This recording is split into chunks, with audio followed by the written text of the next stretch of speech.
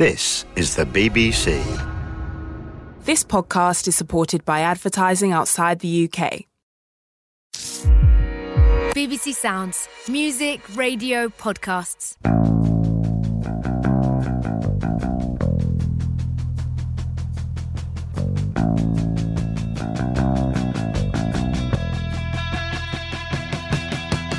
It was meant to be Mick Schumacher's big debut in F1, but the weather had another idea. No running today, and we go into the race weekend with the teams in the dark about the Nurburgring. I'm Jennie Gow, and this is 5 Live Formula One.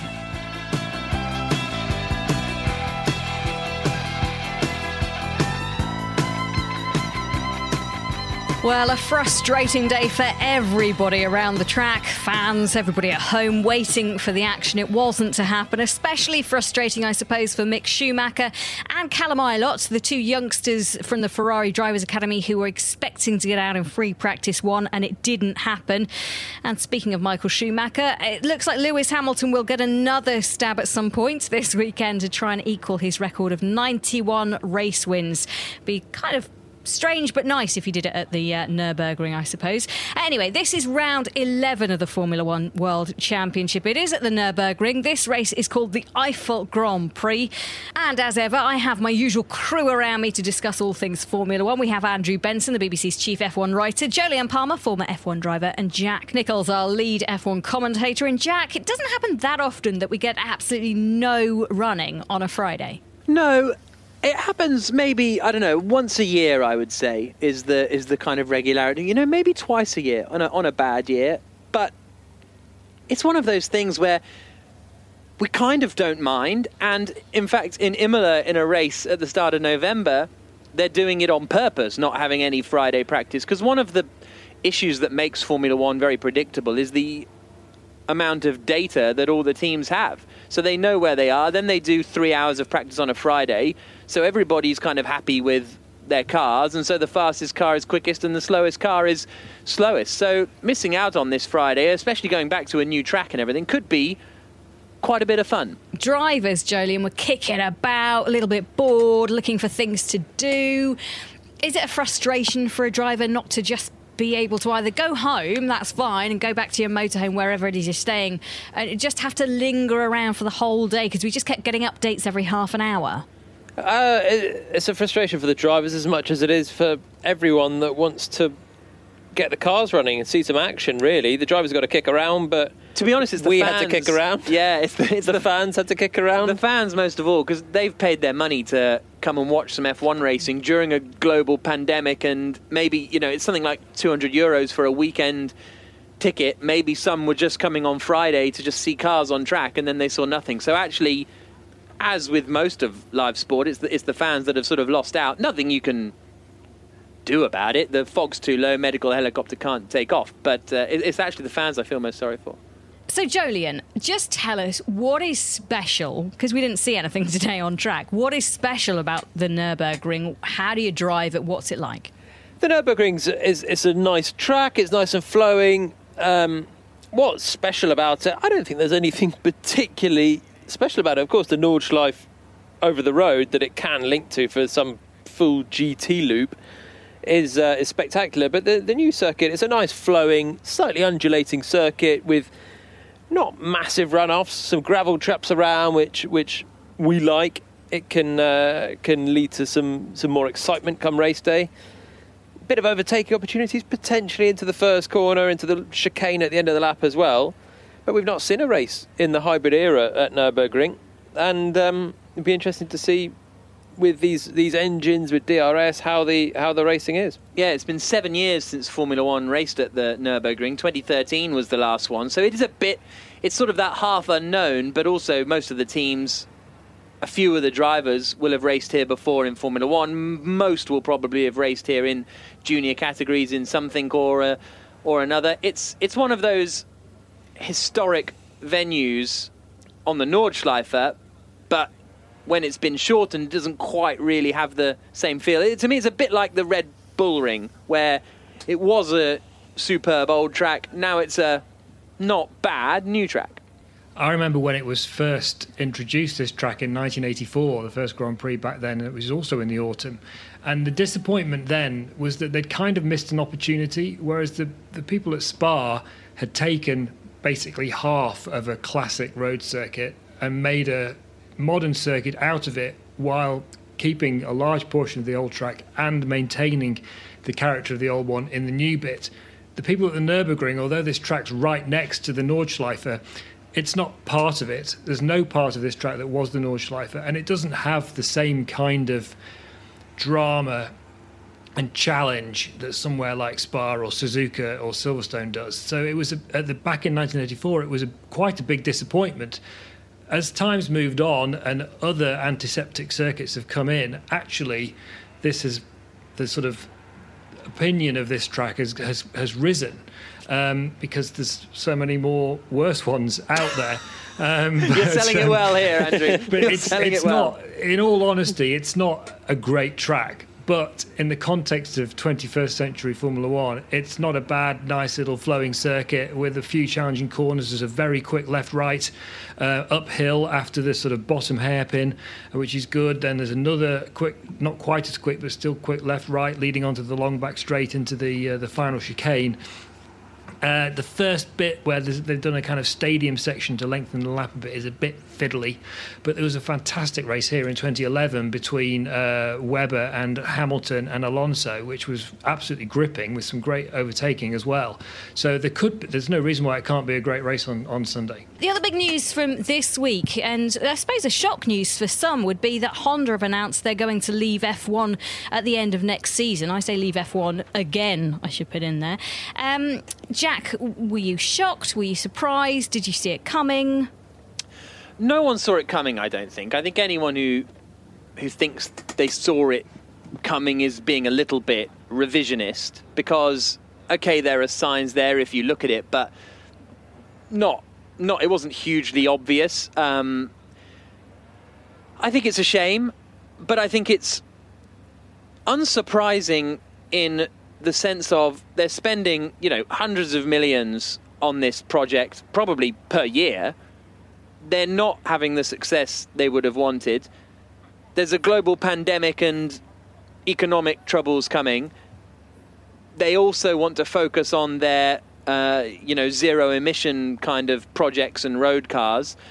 So it kind of all makes sense, to be honest. It's a shame. It's a negative for Formula One that an engine manufacturer is leaving, and it's the only engine manufacturer that was in Formula One. Because although you have Ferrari, Mercedes and Renault still in it, they're also teams. They're running their works team. So you have the Ferrari team, the Mercedes team and the Renault team, and then they sell their engines to customers. Whereas Honda was the only manufacturer in it that didn't have a team themselves. And so I think it's a shame to lose that, because that's what Formula One wanted to try and encourage, is to bring Volkswagen or Audi or Peugeot or any of these manufacturers to enter, but just basically as an engine supplier. So now that doesn't exist anymore. Now that means Honda stepping away leaves both AlphaTauri and Red Bull without an engine supplier at the end of next year. So lots of questions being asked to team principal of Red Bull, Christian Horner. Yeah, of course it's disappointing. I think it's disappointing for Formula One to lose a brand like, Honda. And, we're grateful for them letting us know in plenty of time. So we've still got a year and a half left within our relationship. But, it poses some big questions, for the future. But, we've really enjoyed working with Honda. The collaboration has been great so far. And, there's an assurance that they're going to push all the way to the finish of the relationship at the end of next year. You helped them into being a race-winning, potentially a championship-winning engine. After all the struggles with McLaren, after all the insults from Fernando Alonso and others, after all the pain, you've got them to be, helped them to be, and they've done the work to be a winning engine again. So why? Why now? I think, look, it's a tough world at the moment, isn't it? I mean, many things are changing. They've made their reasoning clear that their automotive, investment and business is going in a different direction to that of Formula One. and it poses some questions for Formula One to consider about future engine technologies. I think that it's brought into the spotlight. What is the future of Formula One engines, and should we even consider, bringing a new technology forward from the 2026 introduction date? All right, well, let's pick up on that. What do you think we should do with engines, Formula One should do with engines next? Well, I think if you look at the complexity of these engines, no manufacturer would come into Formula One under the current rules. And I think that we have to reduce significantly the costs. We have to reduce the variability between the engines. And I think Formula One has decisions to make about what is the future. We have an electric series in Formula E. We have, obviously biofuels to consider and to look at, and the introduction of some of that is due in 2022. But do we look at something totally different for 2026, or even bring that forward, ideally maybe even to 2025? That could... You could consider hydrogen, you could consider, other technologies, or should Formula One just be entertainment and it be high-revving, engines with an element of technology to them? So there's some fundamental questions that need to be considered. Okay, Red Bull have shown that they can win with Renault engines, they've shown they can win with Honda engines, so you clearly know what you're doing. What are you going to do for an engine now? Can you take the Honda engine now, rebadge it as something else and run it yourself? Well, we have to look at all the options. We've got a bit of time to do that, to consider all of the options. I mean, one thing's for sure is we need a competitive engine. A team like Red Bull, the situation that we've been in the past, we need to be in a competitive position. We need a competitive power unit. But of course, cost is a key factor in that. Regulations are a key factor in that, and we have to explore all the options. In terms of the availability of supply, who would be prepared to supply, and obviously under what conditions. It's not a normal customer-team transaction supplying a team like Red Bull. Andrew, a lot of meat, I suppose, to pick from the bone on that interview. What do you think are the standout points that Christian Horner's making? Well, I think he summed up the situation extremely well. There are a lot of questions that this raises. One point that he didn't raise in that was something that Renault's F1 boss Cyril Abiteboul said today when he was talking about this topic, which was, he said there's no business case in Formula One to be an engine supplier alone. And that's basically why Renault wanted out of Red Bull. Okay, the relationship was fractious, but that relationship was problematic for a very long time, even when they were winning, because Renault didn't feel like they were getting the brand exposure that they deserved from that. And maybe that was the case with Honda as well. Maybe that was in the mix. Red Bull did their best to talk about Red Bull and Honda, but it was always a Red Bull car winning. Whereas when Mercedes win, there's no question in anyone's mind that that's related to the Mercedes road cars. So, cost, technology, these are all big questions that Formula One has to confront in the next not distant future at all, because, if you're going to introduce a new engine in 3 or 4 years' time, you need to get on with it now. Why do you think that is different, Andrew? Why do you think that... Because in the past, as I sort of mentioned earlier on, Ford won world championships with Benetton. Williams, Renault were the big team of the 90s. Peugeot got involved as well. None as manufacturer teams. So at the time, they thought it was viable to just be an engine manufacturer.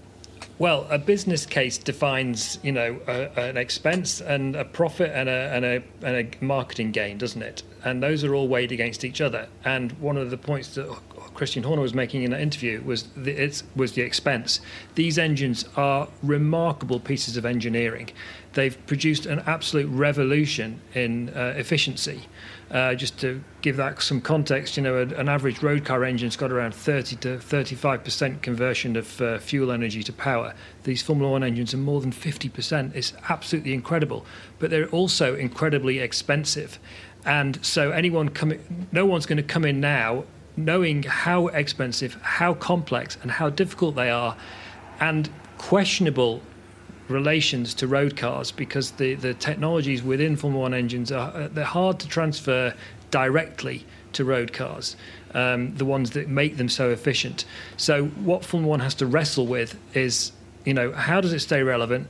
How does it, not expose itself to questions about sustainability in a world that's suffering a climate crisis as well as a pandemic, which is affecting economics as well as health? And also provide a affordable and competitive engine where all the teams can be on a relatively even playing field. It's the complexity that's the real killer, I think, for Formula One right now. It's so impressive, but the engines and what they can do, but they're so complex, and this is why you have a lack of competition in the engine department now that Ferrari have lost their advantage of the last few years, which they seem to have from illegal means. Mercedes are leaps and bounds ahead, as they were before. The cost is so high, but the complexity, anyone coming in has to pay a fortune to be beaten by Mercedes, basically. And what's worrying is Christian Horner basically saying he doesn't see anyone else coming in.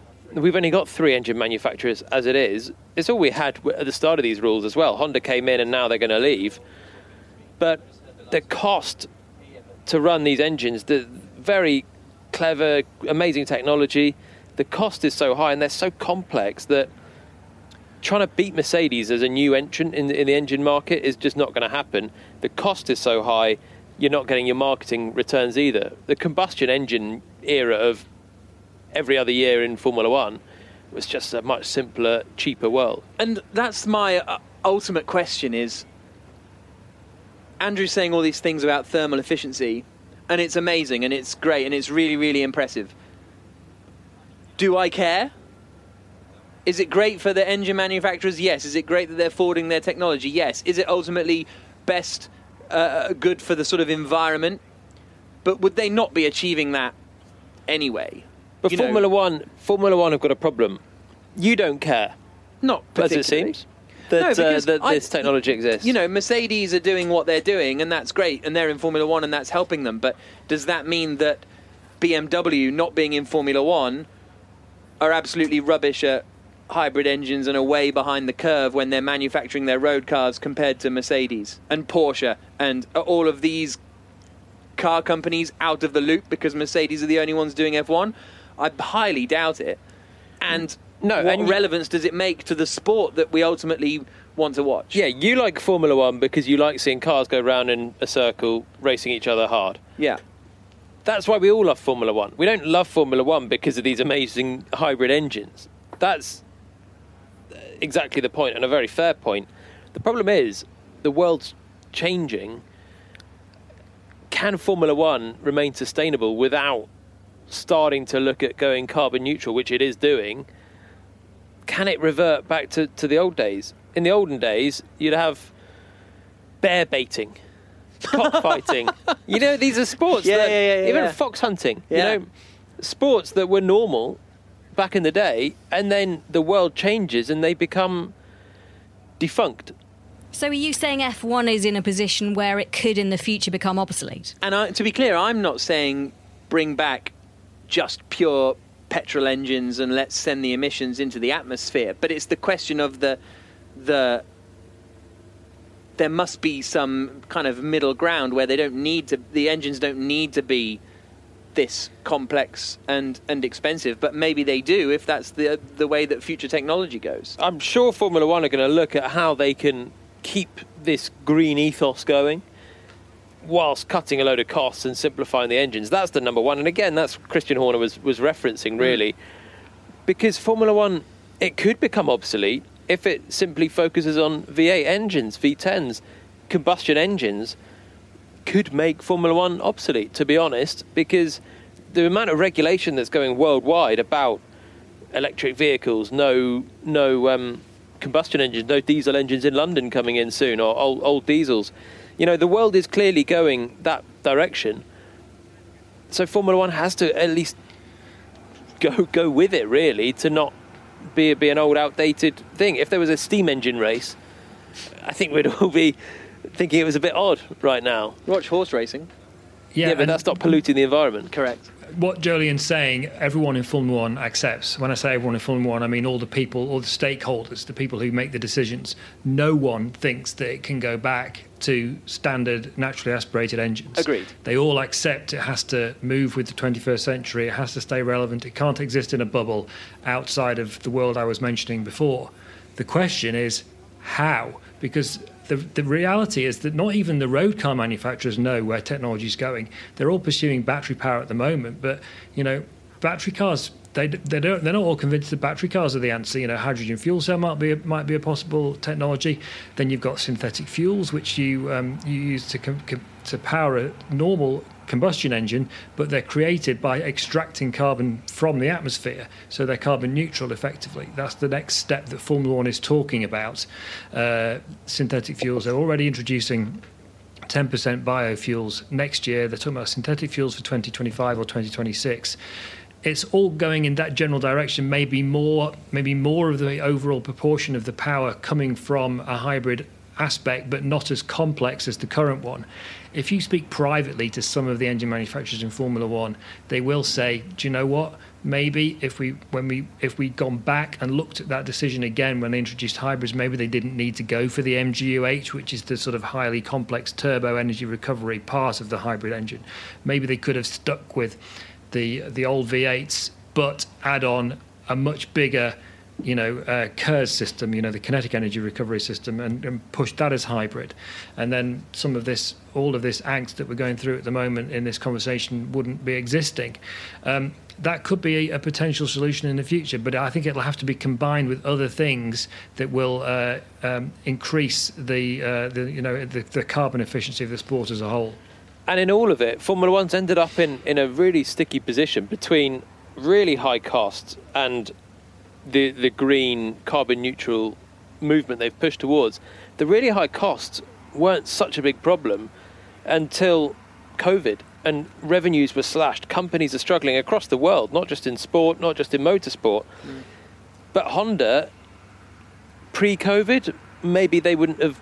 They would have gone with it a little bit longer, and maybe they're seeing that future that the automotive industry could be tough, and suddenly the numbers you're spending on a Formula One engine to supply Red Bull doesn't seem worthwhile. But it's a bad hand that's been dealt across the world, but it's affecting Formula One badly because they're set up with this system of basically very high cost. And because of the other side of the flank attacking it, which is the green carbon neutral low emissions side, there's no way to backtrack away from it very easily. It's a difficult position. Does this mean Max Verstappen finds himself in a difficult position? That's the question, Jack. Obviously, he's a Red Bull driver. He's got a contract. However, some people are suggesting that Honda walking away could leave a hole for him to be able to get out of that contract. Let's go to Andrew first. Well, there's a really interesting situation developing here, Jennie, because I was told earlier this week by someone who's very close to Red Bull that this Honda decision means Verstappen is free at the end of 2021 to leave if he wants to. Christian Horner, earlier in the week, absolutely denied that in an interview on Red Bull's television station, saying that there was no engine-related clause in the contract. But he was asked today how that squared with earlier remarks from Helmut Marko, the sort of Red Bull, the sort of head of the overall Red Bull Motorsport program, who said that there was an engine clause in Verstappen's contract. What was the contradiction? Could he square the contradiction? And Horner did not answer the question. He only sort of made some sort of general remarks about how Verstappen was still committed to the team and they were in the same boat because he needed a competitive engine and so did the team, and he still believes in the team very much, and blah, blah, blah. So I thought the lack of a definitive answer on that one was very interesting today. We don't know the truth, but obviously it raises all sorts of interesting questions about the driver market going forward, including with Mercedes, because obviously Lewis Hamilton is knocking on a bit. He's still fantastic, but he's 36 next year, and sooner or later Mercedes have to think about what the next step is after him.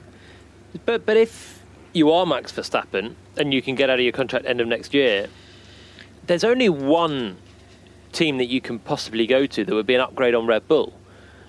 That one team may rely on Hamilton leaving the team to sign sort of a replacement number one driver, unless they pitch Verstappen alongside Hamilton, which would be unbelievable for everyone watching. But would Hamilton be happy with that? Age, will he be 37 at the start of 2022? Up against a young, hungry, motivated Max Verstappen who gets his big break with Mercedes aiming for a first title. I don't know if Hamilton would be allowing that. But I guess the question is, will Mercedes be the only upgrade in terms of team? They are now, but a Red Bull without a factory-supported engine deal, would they be? Well, what's going to happen if they don't have a factory-supported engine? Well, they'll get a Renault, and then they'll be the same as the last few years where Verstappen was fine. Good point. Is this Verstappen's Hamilton moment? If you look at Lewis Hamilton, he jumped ship from McLaren and went to Mercedes. Could this be the beginning of a moment where if Verstappen is clever, if he uses all of his feeling for Formula One, could he make a great decision and jump to someone who is emerging, to someone who could surprise us all? Who's that going to be? There's not Red Bull. Especially because of the details and the engine disparity and all of the things that we've discussed, and is the reason that Formula One's in its tricky position. When Hamilton made his jump from McLaren to Mercedes, a lot of people thought it was wrong. I thought it was a bit mad. Many more important people than me thought it was totally mad.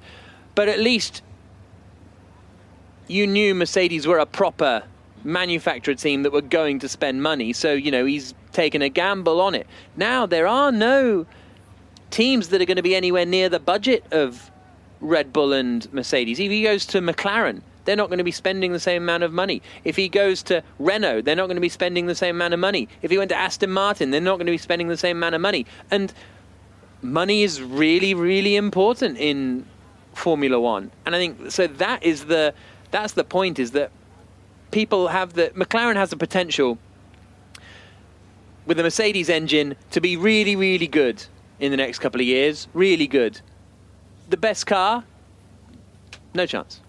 So we're never going to get the battle that everybody wants, is basically where we're going with this, which would be to see Max Verstappen in a car, either the Mercedes or a car as good as the Mercedes, to see which one of them is actually the better driver on a given season. I think that it's tough to see where Mercedes is going to be beaten. There are rule changes coming up, which is obviously an exciting time for everyone else in the field to try and make the best of the rule changes. The rule changes are big. They're going to hopefully shake up the order in a similar way to what we hoped would be the last major rule changes. But the key thing is the engine seems to be staying the same. And it's the engine where Mercedes have been so dominant since the switch to hybrids in 2014. There was a big rule change 2016 to 2017. Ferrari made a good job of it, and they closed the gap, certainly to Mercedes, for a couple of years. How much of that was the engine and the illegality of it? It's difficult to know. But there could be hope for even a team like Renault, Alpine, factory team that they've won titles in the past. Maybe they can do it. And everyone would want Max Verstappen as a driver if Verstappen believed in the project. I think the question is, will anyone be able to catch Mercedes? Yeah. I guess in years gone by, you would have asked the same about Ferrari, or when Ferrari and McLaren were dominating. Who would ever topple Ferrari and McLaren from their years and years of dominance up until 2008? Yeah. And then it happens. And I think to clarify my point is McLaren, once they get a Mercedes engine, they could be really, really good. But my point is they're not going to dominate Mercedes because they're going to be having the same engine. So McLaren, if Verstappen went to McLaren, might have a shot at the title in 2022. To be perfectly honest with you, I'd maybe even rather be there than at Red Bull potentially. But there's no obvious signs of where to go. Well, we shall continue our discussion across the weekend. Hopefully, we'll even get some running of cars on track if the weather abates. Fingers crossed it will. That's all for us this evening. You can follow all the weekend's action on the BBC Sport website, with the race going off a little earlier this Sunday at 1:10 past. This has been an IMG production for BBC Radio 5 Live. I'm Emily Maitlis. And I'm John Sopel, and we're here to tell you about Americast. There's less than 100 days until the presidential election on November the 3rd, and there's a lot to talk about. I am your president of law and order. This is not out of character for Donald Trump. The country is crying out for leadership. Joe Biden, if he wins the election, is going to be 78 on day one. It's not going to be geeky. We're going to bring it to life. We're going to have an outsider's view, but an expert eye on what is happening in America. The pandemic, whether we like it or not, has dominated the whole electoral cycle and will continue to dominate it. On our bingo card, I don't think we had demon sperm at any point. Oh, you fool. Why not? Once again, we have run out of time, but with plenty more to say. Maitless, do you think we could pioneer the 4-hour podcast? You can find Americast on BBC Sounds in the UK or on other podcast platforms if you're not